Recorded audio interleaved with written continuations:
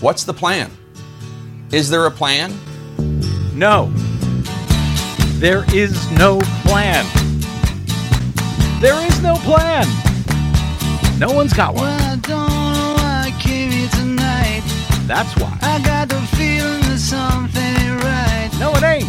I'm so scared in case I fall off my chair. There's no And plan. I'm wondering how I'll get down the stairs. Clowns to the left of me, jokers to the right. Here I am, stuck in the middle with you. Here I am. Yes, I'm stuck in the middle. I got a with plan. you. From Pacifica Radio in Los Angeles, this is the BradCast that's heard on KPFK 90.7 FM in LA, 98.7 in Santa Barbara, 93.7 in San Diego, 99.5 in Ridgecrest and China Lake. We're also heard up in Red Bluff and Redding, California on KFOI, Round Mountains KKRN, and Eureka's KGOE. In Oregon on the Central Coast on KYAQ, Cottage Grove's KSO, and Eugene's KEPW. In Lancaster, Pennsylvania on WLRI, Maui, Hawaii's KAKU, in Columbus, Ohio on WGRN, Palinville, New York's WLPP, up in Grand Rapids on WPRR, down in New Orleans on WHIV, Gallup, New Mexico's KNIZ, Concord, New Hampshire's WNHN, in Fayetteville, Arkansas on KPSQ, in Seattle on KODX, Janesville, Wisconsin's WADR, and Minneapolis, St. Paul's AM 950, KTNF. We also stream coast to coast and around the globe, even during pandemics, on the internets, on the Progressive Voices channel, Netroots Radio, Indie Media Weekly, FYI Nation, NicoleSandler.com, Radio Free Brooklyn, Workforce Rising, Deprogrammed Radio, and Detour Talk, blanketing planet Earth 5 days a week. I'm Brad Friedman, your friendly investigative blogger, journalist, troublemaker, muckraker, and all-around swell fellow, says me from bradblog.com. Thank you for joining us for another thrilling edition of the BradCast, or as we call it, Radio to Quarantine By. I will get to details in a bit, but I am breathing a small sigh of relief today, while actually still holding my breath, because this could change at any moment, even while we're doing the show here. But after spending the last week and a half or so reporting on Wisconsin's insanely scheduled presidential primary, statewide Supreme Court election, and other municipal races that had incredibly still been scheduled for Tuesday, April 7, and had not been postponed, despite the coronavirus pandemic, a near impossibility of finding poll workers willing to risk their lives to work the polls in Wisconsin, and a statewide stay-at-home order that would actually make it a crime to go and vote, as one listener pointed out to me, based on Governor Tony Evers' stay-at-home order, which does not include an exception for voting. That, as both the Democratic governor and the Republican majority legislature failed to take action to change it, they were keeping this date the same. Well, the governor finally, today, came around to realizing, in recent days, that this was a big problem, even as he insisted that that only the legislature could postpone an election or order it to be carried out completely by mail ballots. Well, today, Evers finally took action to simply postpone the election, having the authority or not. He did this on Monday morning, but I am very glad that he did, and we'll see if it stands, because incredibly, Republicans are challenging that. They want the polls to stay open. So more on that a bit later. But as I said, for the moment, breathing a tiny sigh of relief over that anyway for the moment. Also, we spoke on Friday's BradCast with the filmmakers Simon Ardezzoni and Russ Michaels about the fantastic, chilling new documentary on HBO called Kill Chain, the cyber war on America's elections. We broke the news on that show on Friday that HBO will be making that documentary from the same team, Simon and Russ, that made the 2006 Emmy-nominated Hacking Democracy. They will make that film. HBO is making it available for free through May 26, I believe it is. It is now available on HBO's YouTube channel, where you can watch the entire film in its entirety. Or you can stop by bradblog.com, listen to my interview with Simon and Russ on Friday, which is also free, of course, thanks to those of you who stopped by bradblog.com/donate to help keep our archives free. And I linked to it there, linked to the free version of the film over there with my Friday show posting. Given these dark days that we are now under, we are always on the lookout here at the BradCast for encouraging news. Of late, no matter how slim, no matter wherever we can find it. And there has been some very thin threads in recent days that we've been able to grasp onto, no matter how fragilely.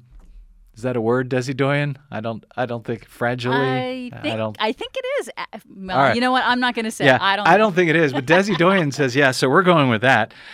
In any event, Italy's death toll may be plateauing. Confirmed cases of COVID-19 in Spain appear to be falling, and New York saw its very first decrease in its reported daily death count on Friday, even as the numbers remain horrendous, but suggesting that maybe, just maybe, New York might be reaching its peak, plateauing, maybe even turning a corner as well. Maybe, we'll see. Encouraging signs all, at least potentially encouraging signs.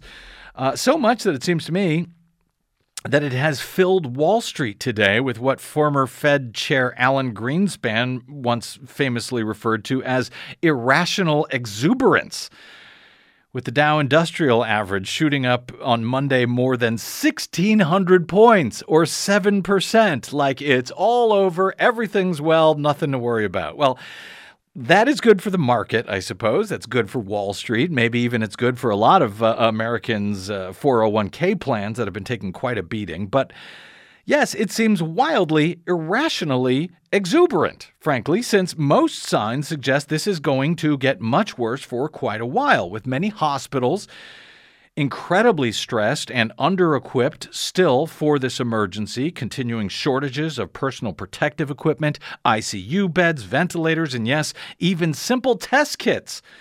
As we are now several months into this crisis, and with the official U.S. death toll blowing past 10,000 confirmed coronavirus-related fatalities on Monday, that number is likely to be, frankly, blown away by the time most listeners even hear today's BradCast. That's about 4 9/11 attacks in total, that number, 10,000, where actually I think last I saw it was 10,300 something. About 4 9/11s, if such comparisons might mean anything to you. In the U.S. alone, by the way. Clearly, it means little to the President of the United States at this point, with some of the current data projections suggesting that beginning in a few days, perhaps starting over this coming weekend, we could begin seeing, 1 9/11 attack worth of American deaths every day for the next, 10 days or so in a row, does he doing? Yes, when you look at the University of Washington tool that allows you to punch in dates and locations for the entire United States, that's one of the projections, just one of the projections, but it is a serious projection that does say that starting April 11th, we could see that every single day for a 9/11 a day. A 9/11 a day. And by for the 10 way, days straight. That's from Washington State University, I think it is. That is one of the more conservative sets of data that I have seen. So we have a long way to go before this thing gets better or even begins to really get better. And even then, there remains no clear plan from the federal government for how to get there. And as importantly, how are we ever going to get out of this disaster without an economy deeply in tatters, on par with or worse than the Great Depression? As I've been noting for the past several weeks, nobody is steering this ship at the federal level. There seems to be no plan. And efforts by the Trump administration to manage this crisis remain chaotic, scattershot at very best. And frankly, that is being very generous right now. Anyone under the impression that this is going to be done by the end of April or even May or even summer may not be reading the same science and experts that I am looking at. we need to be prepared somehow for a very, very long haul here, and a stable, well-run federal government is desperately needed to help us all through this mess, all of us. Sadly, right now, we have anything but. And I've been trying to raise this alarm for some time, so at least BradCast listeners get themselves and their families prepared for the long haul, because I think it's going to be long. So I was happy to see Jake Tapper on his Sunday State of the Union program on CNN raise many of these points to point out that there is no plan. And that, hopefully when Jake Tapper says it in a way that, maybe, just maybe, it'll get someone's attention in the White House, in Washington, D.C., or at least above and beyond listeners to the BradCast. Here was Tapper on Sunday. If I can take a moment, I would like to speak directly to one person known to watch this show, or at least clips of the show, President Trump. Mr. President, I know you, like millions of Americans, are eager to have the nation go back to some semblance of normal. One of the questions the American people need answered for that to happen responsibly, what's the plan? Is there a plan for widespread testing of every American so as to isolate the virus the way other countries have done? When will there be enough tests for that to happen? How will they be administered? Who will pay for the tests and the results? Who will notify us as to whether we've tested positive or not, and what to do then? Is there a plan to make sure doctors and nurses and healthcare professionals finally are able to get the personal protective equipment, or PPE, that they need? Those healthcare workers are quite literally dying while they try to protect our society and save lives, and they're begging for PPE. They don't need to be told that their governors or their hospital directors are doing anything wrong by trying to get those supplies to protect their lives while they try to save our lives. They need to know that there's a plan to get them the supplies they need. Governors and mayors right now are literally bidding against each other and against the federal government to try to get these supplies. This is escalating the prices and causing confusion and unnecessary bidding competition. Is there a plan to stop that? What is it? What about ventilators?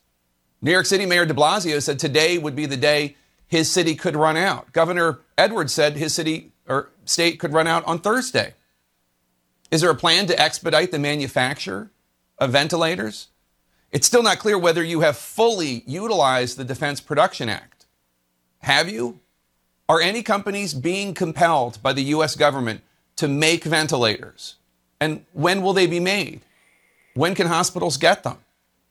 What about the cotton masks that the CDC is now suggesting that we all wear when we leave our homes? Is someone manufacturing them? How can we get them? Is there a plan? Please, Mr. President, the American people, they need answers to these questions. They are less interested in your popularity on Facebook. Thousands of Americans are in mourning.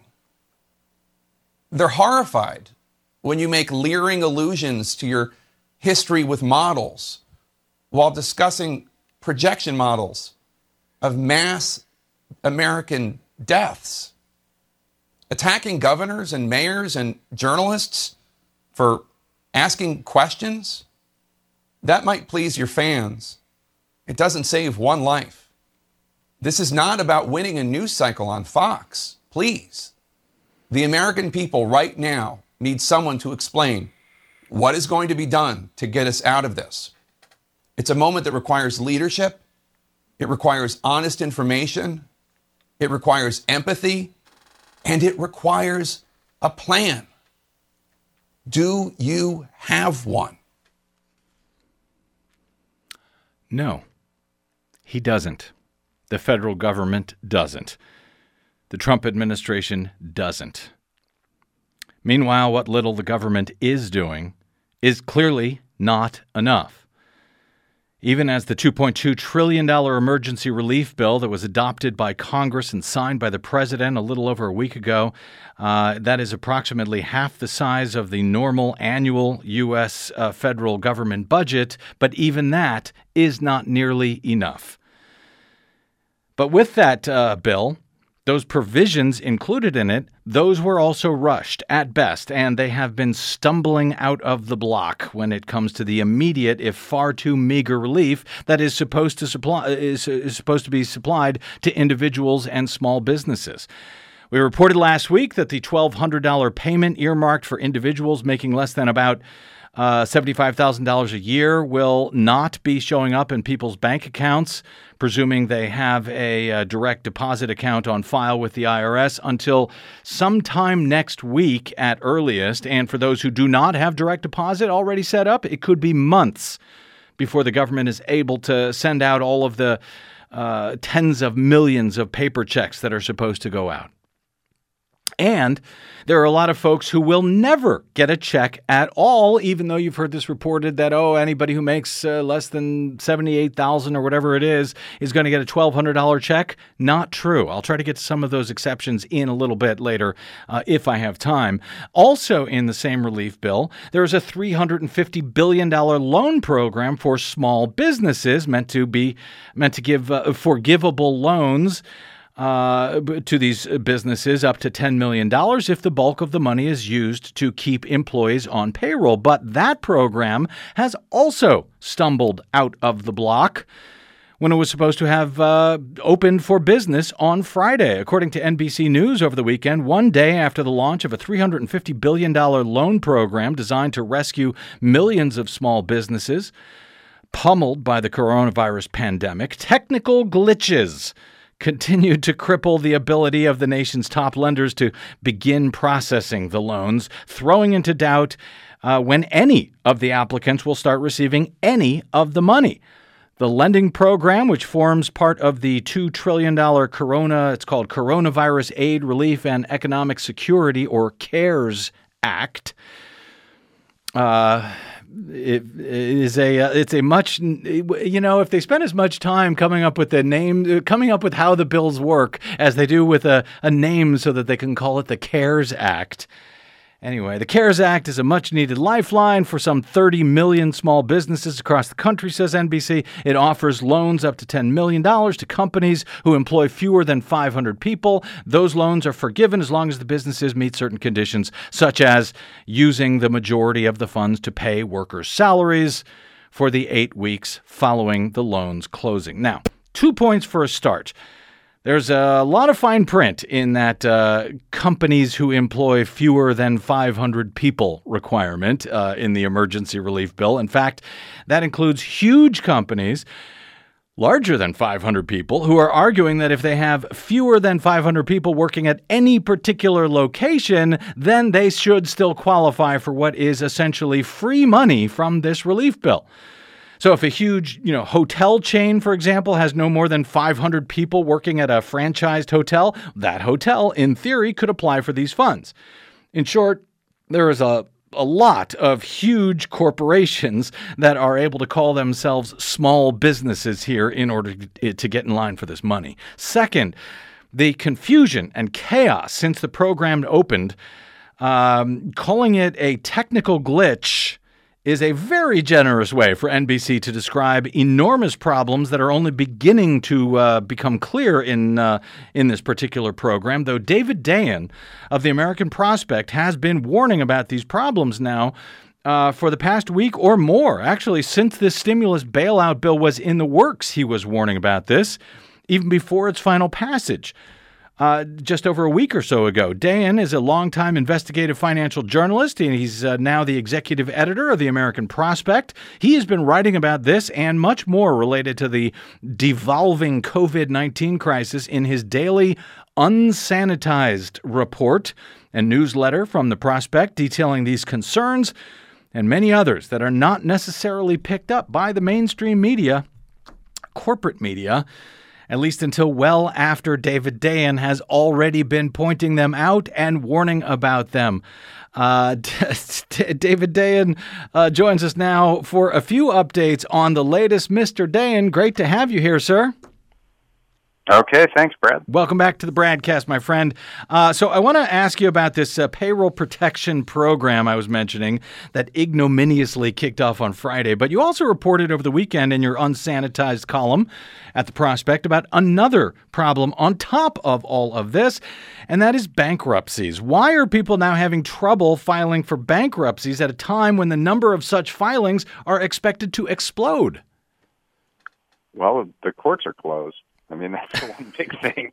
Well, as with so many other things in our society, the bankruptcy courts are shuttered, and there's kind of an uneven way in which people have other options to file electronically or what have you, and most of those options are not available to you unless you have a bankruptcy attorney. A lot of people can't afford one, and they go through bankruptcy as a pro se litigant on their own behalf. And for those people, in a lot of jurisdictions, and this differs from state to state, but in a lot of jurisdictions, they cannot.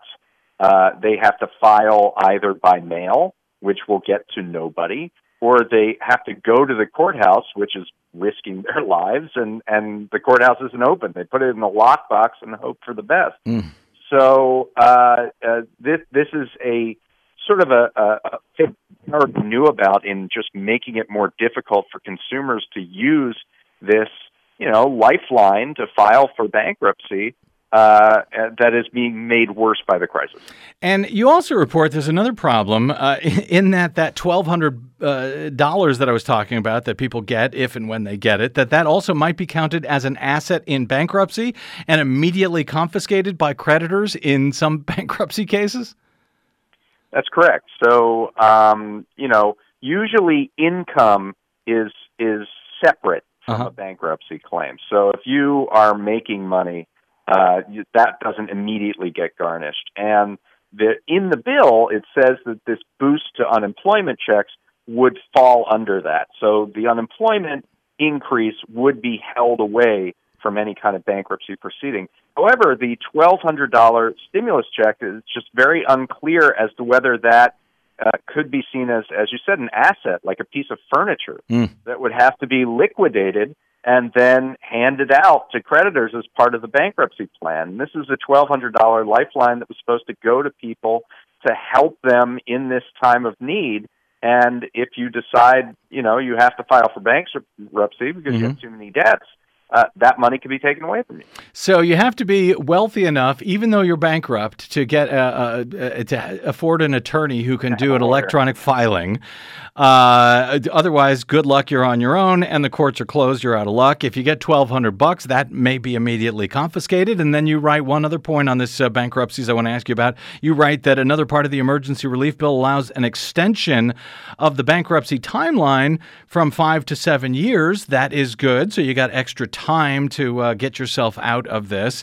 But that only applies to existing cases, not new cases, I guess. So if you applied for bankruptcy now, when most people would be needing to apply for bankruptcy, but if you apply after the $2 trillion relief bill was signed, the extended allowances for payments will not apply to you. Did I understand that correctly, David? You did understand that correctly. So, extending the terms from 5 to 7 years just gives you more time to pay a set amount of money. So it will lower your payments on a month-to-month basis. That's what's the benefit there. However, it is not. It's for existing cases. It's not for new cases.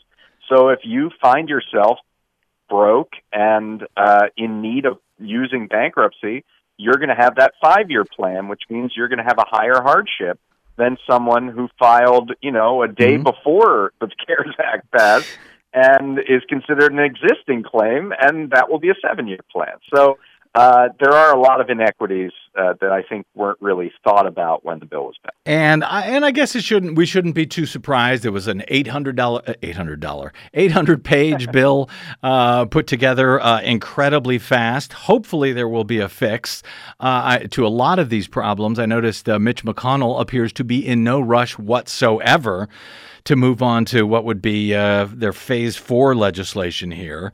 But based on the way it's going so far, they better hurry. David Dayen, the Paycheck Protection Program with the acronym PPP, that started on Friday last week. How'd it go? Yeah, I would say not well is how it went. There was only one major lender at the start of it, Bank of America, that was taking applications. They said very explicitly that they would only take applications for people they had an existing lending relationship with. And the reason for that is that there's almost nothing that a bank has to do to verify this information that is given to them by the small business in order to process the application. But there's one thing, and that is to make sure that there's not money laundering going on. That these aren't fake companies that are scamming to wash money in some fashion.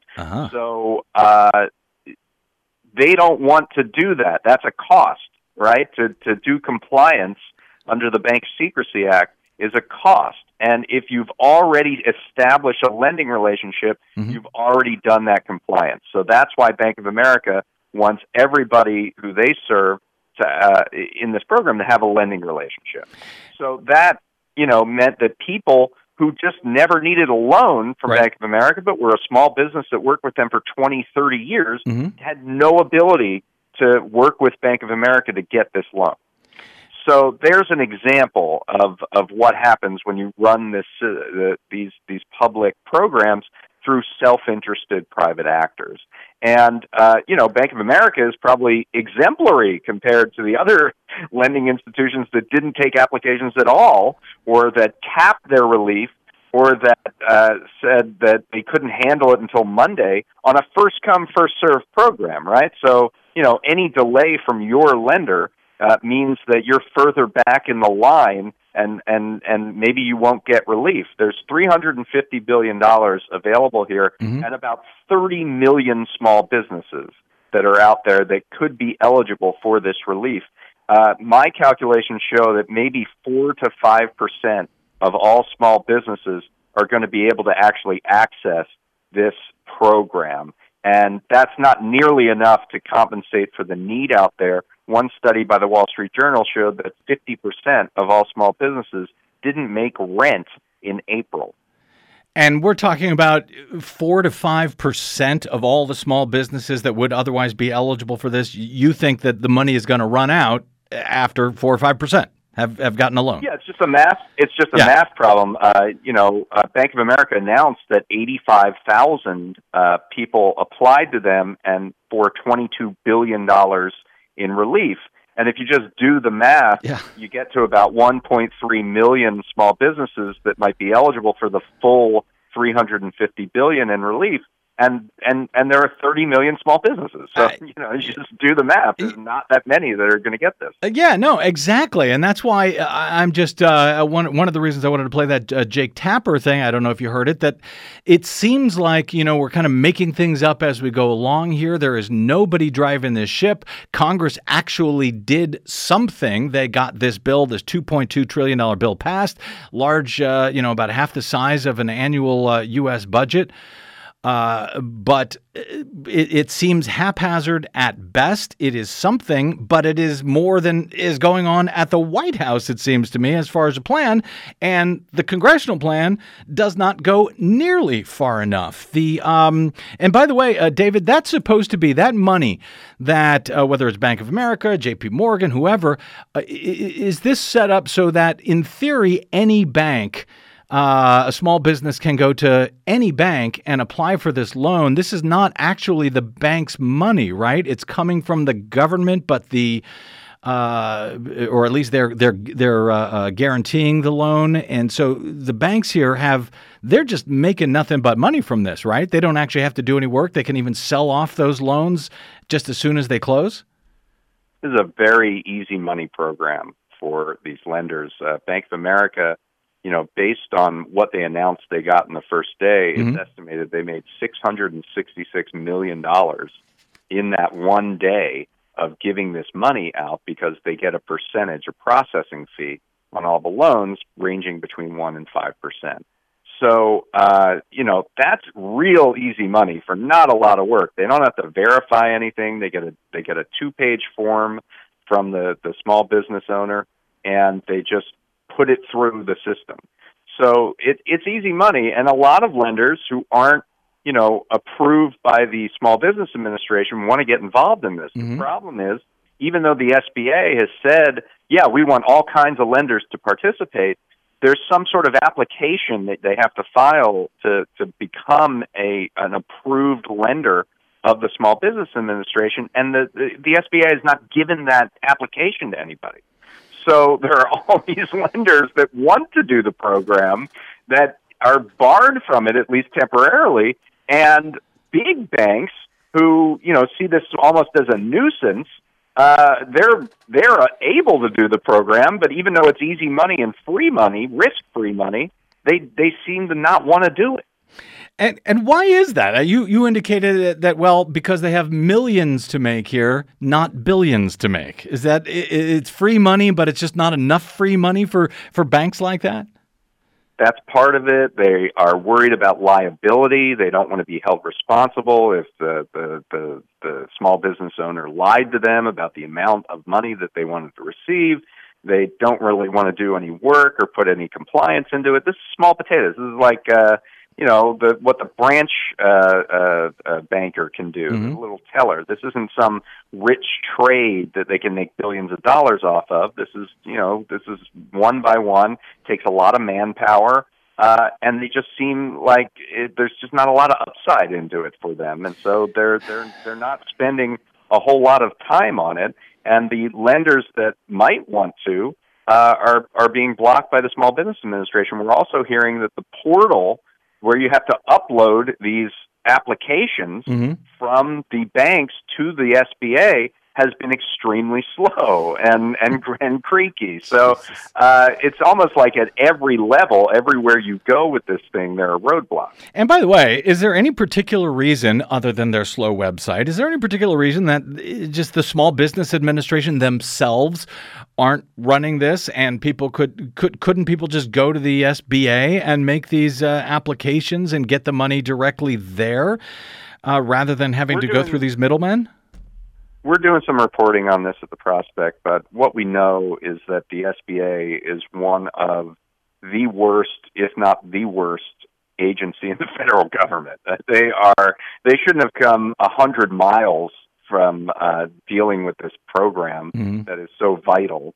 And let's just be clear, any day of delay on this program could mean the life or death of hundreds of thousands, if not millions, of small businesses. Yep. These businesses do not have a lot of cash reserves. They do not have the ability to extend themselves if they're in a situation where they just have no revenue coming in. Yep. And the SBA is just not a very swift program. This is the equivalent of 13 or 15 times the annual budget in terms of money out the door for the SBA, and they usually do that in the course of a year, and this they have to do in the course of a couple weeks. So they just aren't equipped to deal with this program, and they probably should have put it in the hands of the Treasury Department, someone who mm-hmm. deals with hundreds of billions of dollars on a daily basis, rather than this backwater. And it makes you think, why was this agency, which is pretty important, small mm-hmm. businesses are a pretty important lifeline, a big employer in this country. Mm-hmm. Why is this agency such a backwater? I mean, the crisis is exposing, all of these cracks and fault lines in our economy and in our government, and the SBA is no different. And that, by the way, is the SBA still run by the wife of Vince McMahon, World Wrestling? Not anymore. No, she's out? She was, but she left, and earlier this year, a lady named Jovita Carranza, who was an executive at UPS, and a former Small Business Administration official, took over. Good Lord. But the fact that, Vince McMahon's wife used to run this thing should tell you exactly how serious it is. And meanwhile, you point out in today's Unsanitized over at prospect.org that in Switzerland, You write, it took Matthias Nauer only a minute or two to complete and scan the single-page form for a liquidity lifeline from the Swiss government. About 30 minutes after sending it, the money was in his company's account. So they're just better than we are, I guess. Somehow or another, we are going to have to make America great again. David Dayen, one more point here. We've been hearing, this is from today's Unsanitized. We've been hearing reports over the past several weeks of states competing with each other and with the federal government for supplies, paying 15 times market value for simple but very important equipment like masks and gloves and gowns, and not to mention ventilators. You call it in today's Unsanitized an all-out Wild West show with middlemen and drop points and plane rescues. It's very exciting, but it's even worse than that in that the federal government is also competing with itself, as I understand it, between FEMA and the Strategic National Stockpile, or the SNS, that they are sort of competing with each other, and that is further helping to crash the entire supply chain. So my questions, very quickly: A, seriously? B, what's the solution? And I guess C, when will that happen under this disastrous administration? Well, this is probably too long a subject to do quickly. I will push people over to prospect.org and they can read my piece on this. But the shortest version I can tell you is that there are very few suppliers out with this equipment, and there are very many buyers out there in the world and also in this country, and that usually means high prices. And one way that we could make it more coherent is for the federal government to say, okay, we're the buyer. We will distribute the stuff. We will be the one buyer, the single payer, if you will, for this equipment, and we will distribute it. We will get it out to people. It turns out there was a program in the Health and Human Services Department to actually put this forward in an emergency. It was called the Last Mile Project. They did a pilot on this 2 years ago, and then they scrapped it. It just didn't go anywhere. Yep. And for want of that, we now have this weird hybrid system that you just described between the stockpile and FEMA doing this, almost acting as UPS for private distributors, yep. And the same incoherent, chaotic system still exists. So it would require, what would it require to fix this? It would require some actual coherence at the top of our federal government, which we don't see very often. Which, would be, just hilarious. Government screwing up again. Trump administration can't shoot straight, except for the fact that we are in the middle of a global pandemic. And tens of thousands of people are likely to die because of these particular screw-ups. I can't recommend David Dayen's unsanitized daily newsletter, article, whatever you want to call it. You can get it in your email. You can go to prospect.org to get it. Go over to prospect.org, sign up for his daily unsanitized report. You will thank me later, even as we hope to bring David back on the show more and more throughout this crisis, because I think he's doing a hell of a job reporting on it. Check that out, prospect.org. You can, of course, find them on the Twitters at The Prospect, and you can find our friend David Dayen on the Twitters as well, at DDayen. Thank you, brother. Really appreciate your time today. Hope to talk to you again soon, my friend. All right, Brad. Thank you a lot. You bet. Okay, we got to take a quick break because we are running incredibly late. That said, I promised at the top of the show that things could change about Wisconsin, and that breath that I was breathing a little bit easier because the governor there had called off Tuesday's elections. I told you it could change. It has. The state Supreme Court, it looks like, has overturned the governor's executive order. While we've been on the air here, we'll take a quick break. I will figure out that story. I was going to give you details on him calling it off. Now I got to figure out what the details are about it being somehow back on. I am so concerned about the people of Wisconsin right now. Quick break, and we are back with more BradCast right after this. I'm Brad Friedman. Don't touch that dial.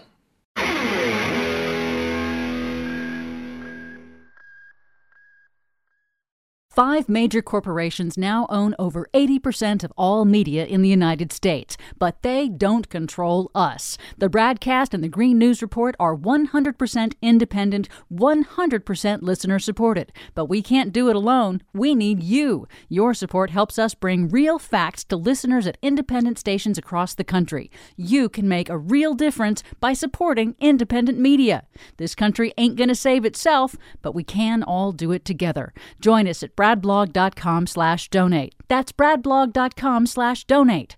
And thanks. Don't stand so close to me. Don't stand so close to me. Yeah, well, good luck keeping people away from you at the polls in the great state of Wisconsin. I am just gobsmacked by this. I shouldn't be, but I am. Welcome back to the BradCast. Brad Friedman from bradblog.com. By the way, I do hope to open the phone lines in a few minutes if I can get to them. 818-985-5735 is our phone number. I've been trying to check in at least once a week just to hear from folks. So give me a shout if you want. It's been very good to hear from everyone, that you're doing okay during these insane times and these stay-at-home orders and now wear a mask orders that we have here in Los Angeles. Got any stories to help me feel better? Any questions on anything we've talked about or even anything that we haven't talked about? I'd love to hear from you. 818-985-KPFK. So, where am I here? So I have been yelling and screaming for the last week and a half or so about the fact that Wisconsin was actually still planning to run their presidential primary on Tuesday. Incredibly enough, in the middle of a global pandemic health emergency, with more than 100 municipalities last week saying they were unable to find any poll workers to open up any polls. They couldn't find any poll workers willing to risk their lives to run an election, and I can't blame them. Milwaukee, for example, which usually has 180 polling places, they did say they would have polling places open. Instead of 180, they would have 5. 5 for this presidential primary on Tuesday, April 7, along with the state Supreme Court election and municipal contest. And the Republican legislature for the past several weeks has been refusing repeatedly to take any action to either postpone the election or to mandate an all-vote-by-mail election. And the Democratic governor there in Wisconsin, Tony Evers, has been saying that he doesn't have the authority to change the election date, to postpone it, to order an all-vote-by-mail elections. The Republicans there in the state assembly agreed with Evers. They refused, even late on Friday, as Evers has been saying, no, you know what? We have to do something. We cannot move forward with this. Late Friday, he asked for the assembly to convene in an emergency session to deal with these issues. The Republicans refused. A federal judge last week said that he did not have the authority to postpone or cancel the election either. He chastised both the governor and the legislature for not taking action, even as there is a statewide stay-at-home order issued by the governor that includes no exceptions for voting. So yes, while it probably won't happen, one could actually get arrested for voting in Wisconsin in the April 7 election at the polls. But the federal judge did, however, extend the deadline for applying for absentee ballots by one single day last week, and extended the deadline for turning those ballots over to your state, your city hall, your county, whatever it is, about 6 days through April 13. And incredibly, after the judge did that last week, the Republican legislature actually filed an emergency appeal to the U.S. Supreme Court to block even those changes which would have extended the vote by mail in Wisconsin, but still blocked, or still allowed, I should say, polling place voting on Tuesday in the middle of a pandemic. And mind you, that would be about 10,000 voters, since in Milwaukee, very Democratic part of the state, going from 180 polling places down to 5, that would be about 10,000 voters per polling place. I don't think they make masks and gloves strong enough for that. I have been incredibly worried about this. Well, good news, sort of. We thought Monday morning, Tony Evers, the governor, said, you know what? I ain't doing it. I'm canceling polling place voting. We just can't do it. It's just too dangerous. I'm issuing an executive order, whether I have the authority to do so or not, and I'm delaying in-person voting until June 9. That was Tony Evers' plan as of this morning, the day before the Tuesday election.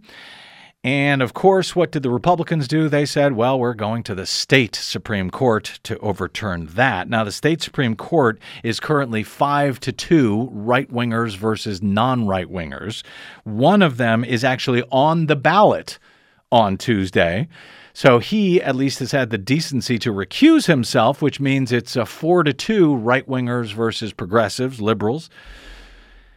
And here's the news that happened just in the last segment as I was talking to you. Wisconsin's presidential primary election will proceed Tuesday under an order from the state Supreme Court that came just hours after Democratic Governor Tony Evers tried to postpone voting as part of a last-ditch effort amid growing fears over the coronavirus. The court ruled...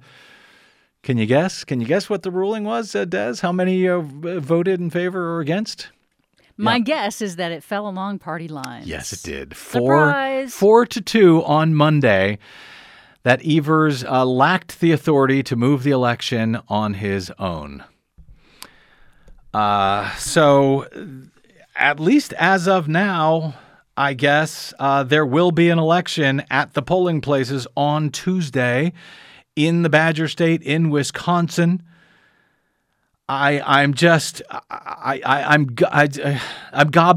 by this. I mean, it's a 4-2 because this one guy has taken himself out of the running since he happens to be on the ballot, which, by the way, gives you some idea about how and why Republicans would love to suppress the vote on Tuesday. Because if progressives picked up that seat, well, then the court would be 4-3 in favor of the right-wingers, but that means it's just one seat away from flipping. So the Republicans are delighted. They don't mind at all that Democrats are going to turn out because there's a presidential primary on. The Democrats will try to turn out and probably get themselves sick and perhaps die in Wisconsin, in Milwaukee. They're cool with that. The Republicans apparently are just fine with that. That works out real well for them if a whole bunch of Democrats die trying to vote on Tuesday, especially in a state with about 3 million voters in 2016, where Donald Trump reportedly won by just 23,000 votes, flipping that state from red to blue for the first time in decades. So, hey, you lose a few Democrats along the way. Who cares? That's cool. No worries. We have to have our elections, and we can't do it by vote by mail. We need people to show up and potentially die in the middle of a goddamn pandemic. And we are willing, according to the Republicans, they are willing to go to the state Supreme Court. They are willing to go to the U.S. Supreme Court. They're willing to go to the U.S. Supreme Court to try to block the federal judge who said, yeah, there can be an extra day of applying for absentee ballots last Friday, and yeah, you don't have to turn those in until the 13th of April. Why? Well, because there have been over 1 million people who have so far applied for an absentee ballot, but only about 500,000 have yet to be returned. Many of the people who requested a ballot have not even received one yet. And yet they're supposed to be turned in before Election Day or by Election Day if the federal judge, if his order is also overturned by the U.S. Supreme Court, the stolen U.S. Supreme Court.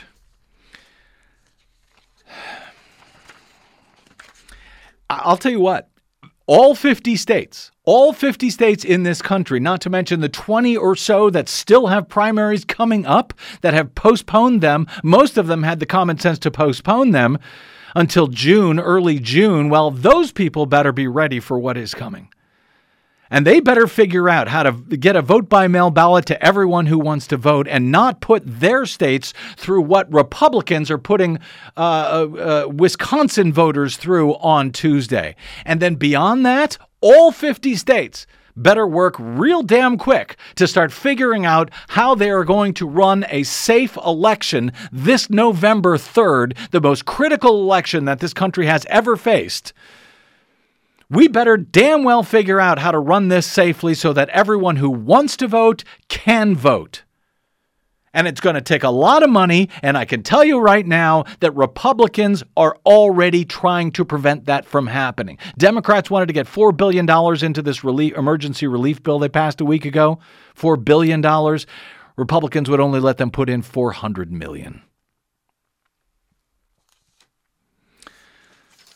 We will continue to talk about this day in and day out on the BradCast until people start behaving like human beings. These Republicans telling us we are all in this together, and then they're sending out people to die. Are you kidding me? Quick break, and we're back with some of your phone calls. 818-985-5735. 818-985-KPFK. I'm Brad Friedman.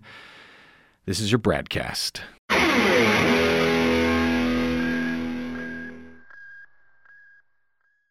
Please consider supporting whichever progressive media outlet is serving you. Most, just like us, do not receive corporate or political support. We all need your support to keep up the resistance, now more than ever. From David Dayen and myself, thank you. Hey, this is Brad. Please consider supporting whichever progressive media outlet is serving you. Most, just like us, do not receive corporate or political support.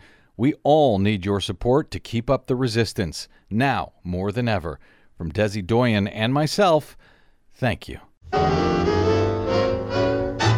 Seems like old times having you to walk with. It does seem like old times, doesn't it?